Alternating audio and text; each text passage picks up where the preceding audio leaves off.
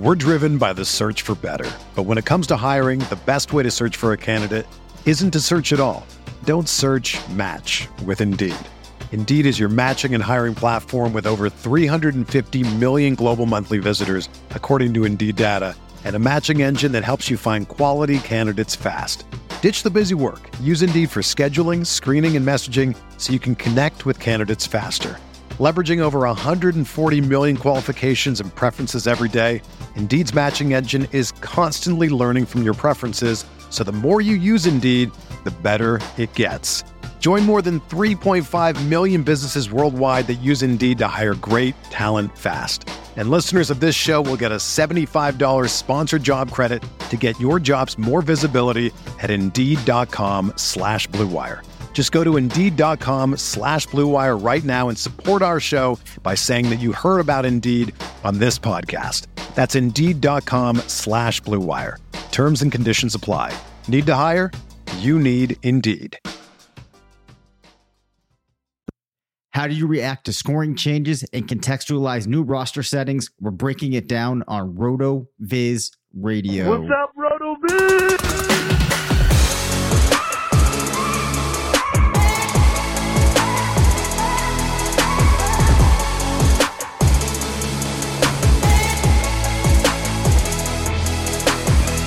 Welcome into the RotoViz Fantasy Football Show. I'm Dave Cabin, one of the owners at RotoViz.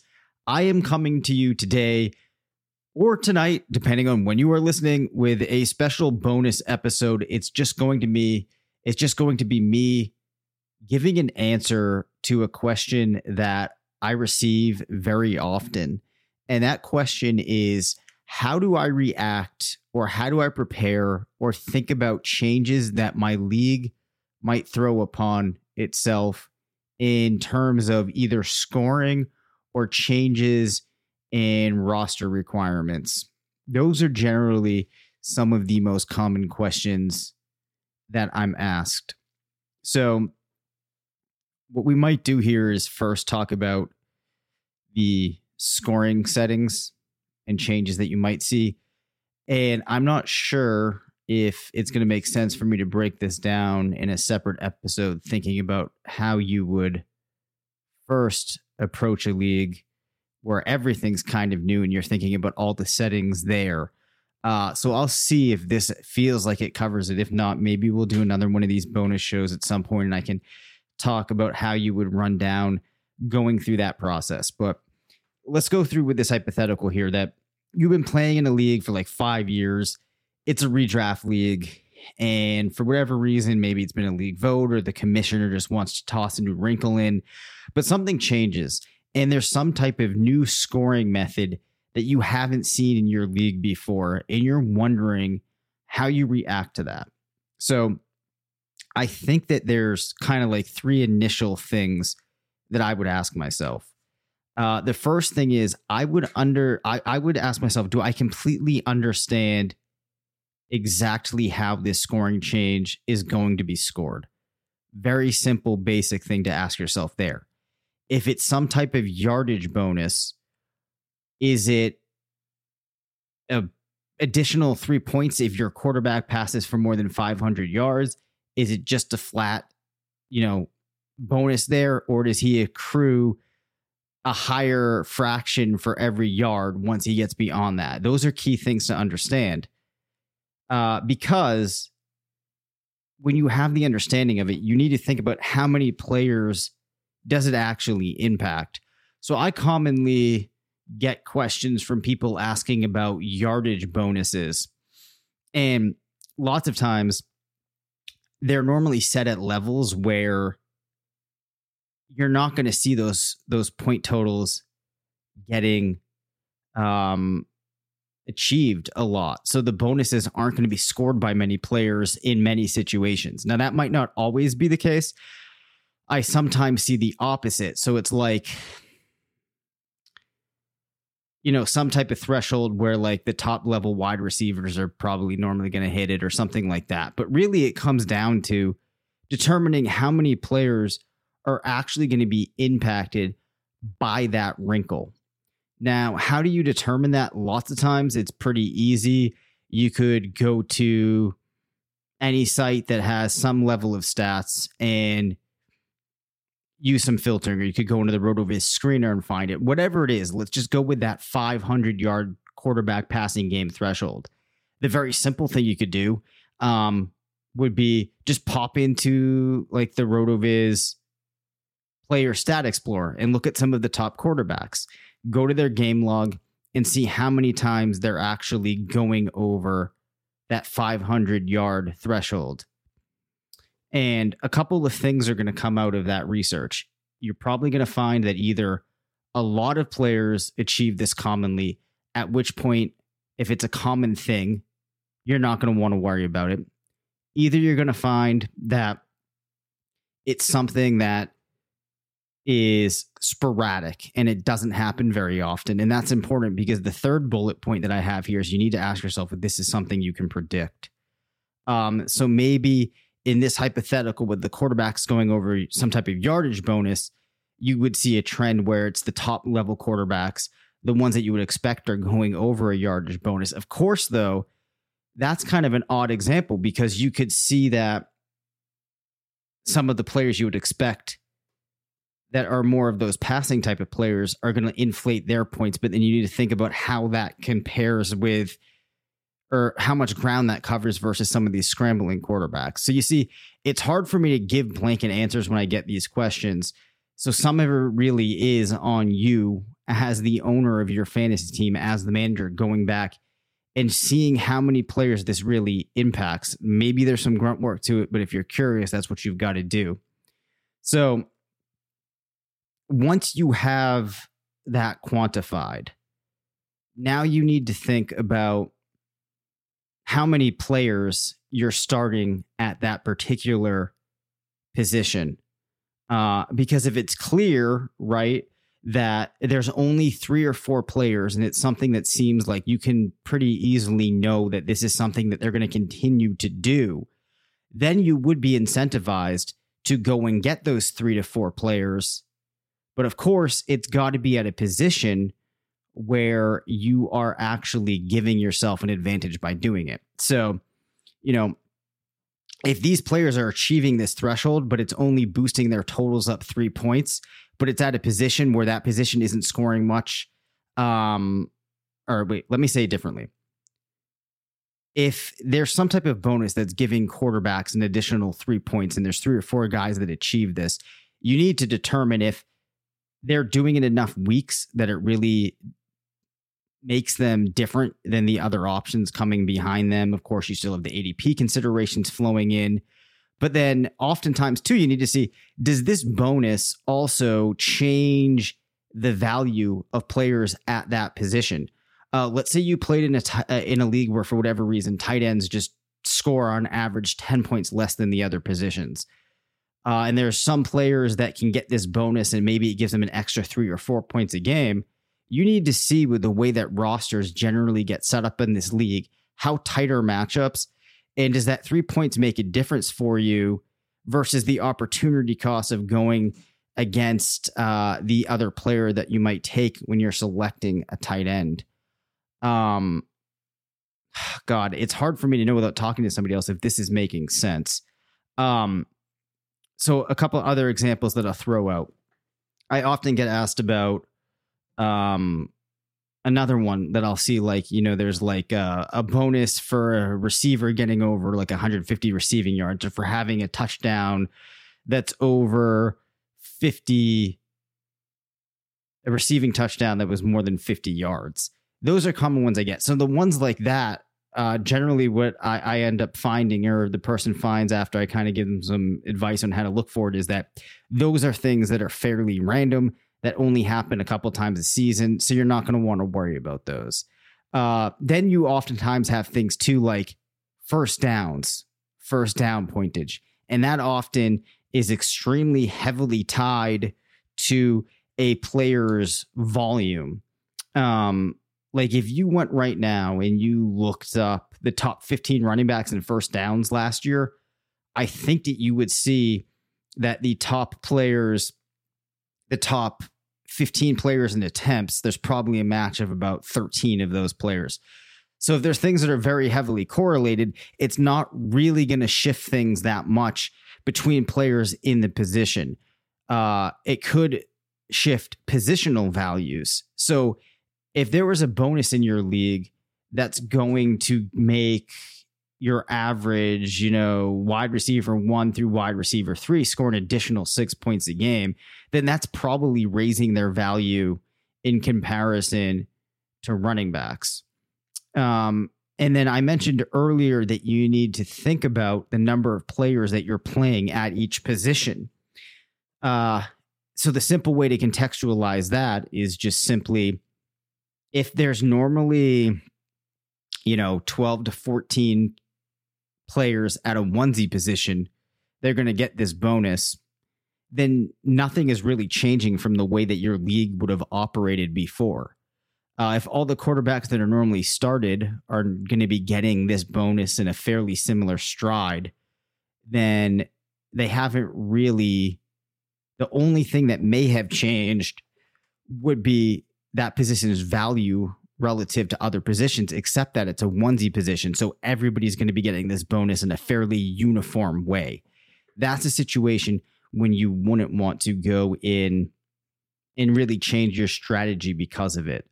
One thing that you can take advantage of, in my experience, I often see people overreact to things in leagues when there are tiny changes that really aren't that material, because they're not going in. They're just following their intuition and not actually seeing if it bears out.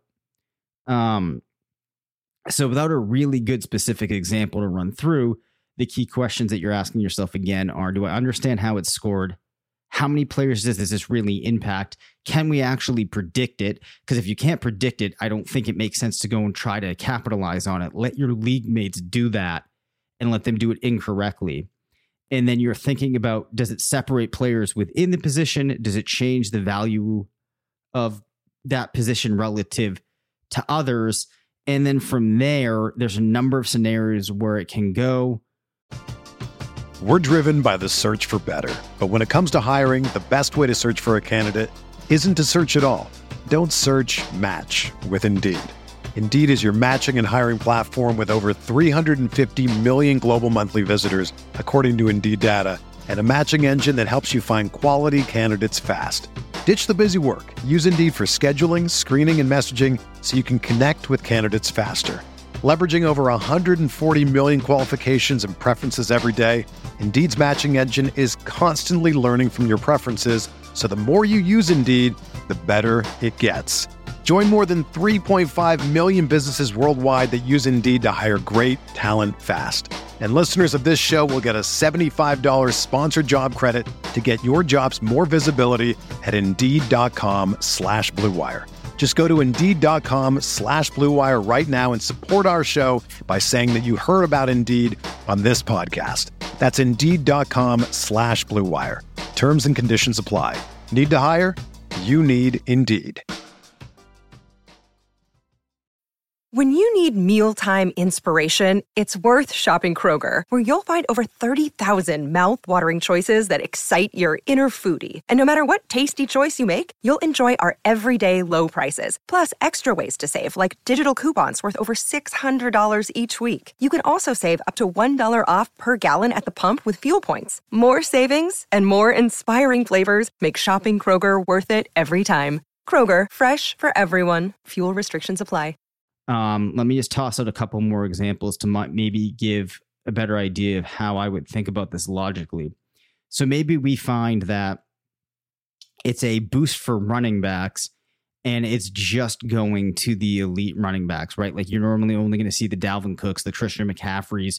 So maybe it's just a bonus of like 5 points for running backs when they go over 1,000 yards. Or not over 1,000 yards, excuse me, over 100 yards in a game. And you look and you see that this is something you're expecting top level running backs to do, or maybe it's like 150 all purpose yards.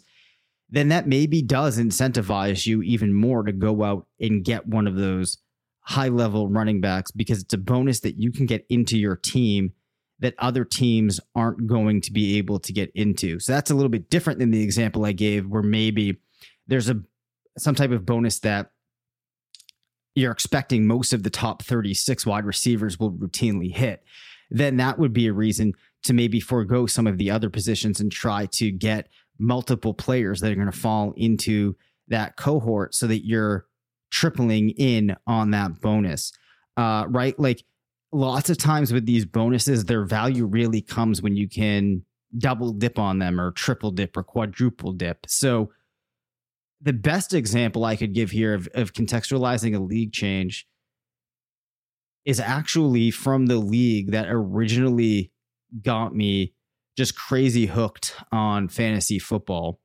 So I had gone through a stretch when I was in college where I just got crazy into fantasy baseball and came up with some methodologies that worked really well for me there, tailored to a couple of leagues that I was in with my high school friends that had some exploitable pieces to them.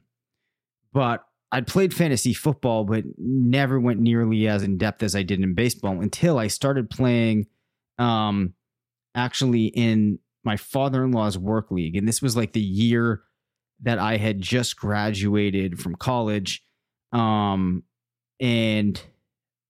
I was traveling all the time, working nonstop. And really like my main distraction was just tracking my team in this fantasy football league. That was about all I had time for. And I was getting so pissed and so frustrated.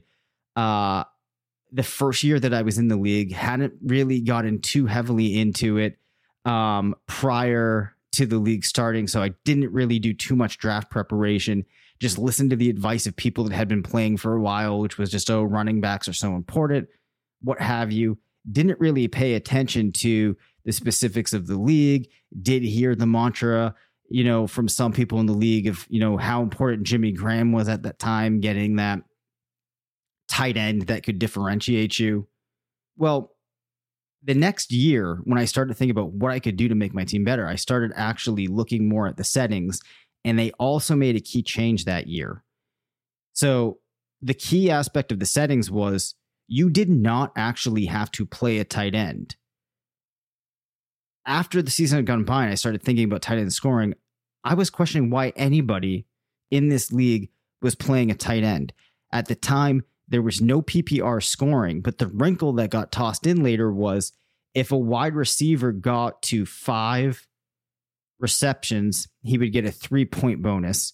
Then if he accrued another 5 receptions, ended up with a total of 10, he could get a 6, he would have 6 total bonus points. There was no fractional scoring on that. And then, finally, every once in a while, maybe if I think at the time, Larry Fitzgerald got to 15 catches or something, then his bonus for that game would be 9 points. So how do you exploit that? Well, you had a league where you could play actually 5 receivers in a given week. You were only forced to play 1 running back. You actually didn't need to play a tight end. When you went in and you looked at the numbers, you realized that there was a group of about 10 or 12 wide receivers at the time that you could expect had a somewhat okay chance of getting 10 receptions in a game. So there was this pretty small cohort of these guys. And then, behind them, there were some players that you could reasonably expect would get that 5 receptions. So my thought process was fairly obvious here. It was load up on as many of those wide receivers that I can get, because it's possible that I could be getting an extra 20 points a week in comparison to some of these guys that I was playing against. Then also it obviously enticed me to get a running back that could be in play for that bonus. So in the draft that year, I essentially ended up going 0 running back because it was the perfect league for it. And I had, 4 wide receivers that a couple of, every once in a while, 3 of the 4 would hit that 3-point bonus. I'd have an extra, 18 points off of that. Maybe my running back would get it. And my team just absolutely slaughtered the league that year. Are you going to be able to find things as exploitable as that? No, not that often. But that's an example of when a scoring change actually really matters.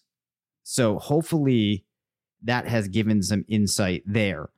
Now the other side of this, as you probably gathered from me talking here, is that I can't explain how important the number of players that you can play at each spot really is, and the number of players you're playing in flex positions really is, because it changes the dynamics of everything in your league. And like I can say from building the draft dashboard, all the considerations in that, and then building out the mock draft logic, that roster allocation across positions drives so much. And I'm sure that your mind is accounting for this when you're drafting. But when you actually break it down and start putting math behind it, really is like pretty eye-opening. So obviously, if your league is making a change from one quarterback to super flex, everybody understands that's a pretty big change. But like, what happens if you add in one more wide receiver spot to your team? Well, sometimes this can get tricky.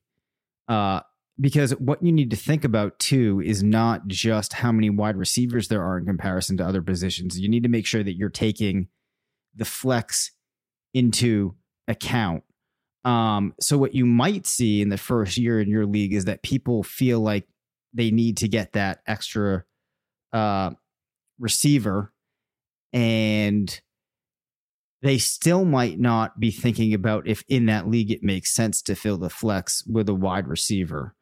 So things can kind of go different ways there. But if I'm the manager and I'm looking at my team, naturally that is going to make me a little bit more incentivized to get that extra wide receiver.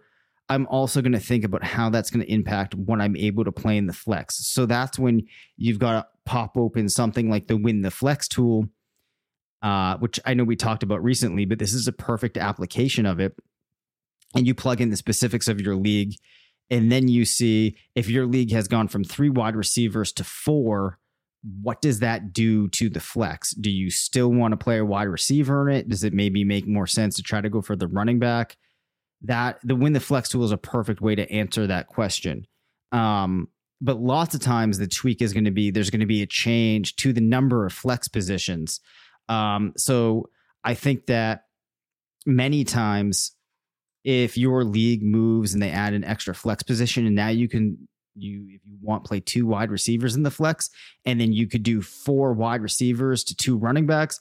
That's like a perfect opportunity where if you haven't tried it, to pivot to 0 running back. But you need to understand that the importance of players at that position does go up when you can play an outsized number of players at that position in comparison to others, assuming that in the scoring of your league, it's the position that's incentivized. So the change from 4 wide receiver, or from 3 wide, or excuse me, like in a standard league, the change from 3 wide receivers to 4 wide receivers has an impact, but obviously it's not going to be as great as it would in PPR. The flex piece, though, I think is really what changes things the most. So I could probably continue going into this even more. What I will leave you with here is that if there's like a specific one that you have from your league that you think would allow me to elaborate on this more and make a better discussion, or there's follow-ups to this, why don't you send those in and we can hit these in another bonus episode? Because the challenge for me here is, like I said, from working on that draft dashboard, building mock draft tools and whatnot, I'm not sure how much of this information is sitting in my head that I'm not conveying, or how much I'm taking for granted. Just seems obvious when you get the changes in your rosters in specific, and it's changing the number of players that you can play at each position, or even taking away. Because the number of players that you can play at a particular position is tied to the inherent value of that position. It's a fundamental piece of it. So I'm just going to leave you there before I ramble too much, because I think that, maybe getting a example that I have to think about in the context of it to run through, that's a little bit different than that super obvious one I gave, would have some value. So anyways, I appreciate you checking in, listening to this bonus episode here, and hopefully we can continue to do some more of these. And if there's any specific topics that you want to run through in depth on something like this, just shoot me a message, rvffshow@gmail.com. You can always hit up the number as well, which I actually do not have in front of me right now, but you can look that up in the show notes. All right, we will be back on Friday. Thanks for listening to the RotoViz Fantasy Football Show. Don't forget to rate, review, and subscribe. Follow us on Twitter at DaveCabinFF and at CPatrickNFL. Email us at rotovisffshow@gmail.com. Visit rotoviz.com/podcast for more information on listener-only discounts. And until next time, thanks for stopping by.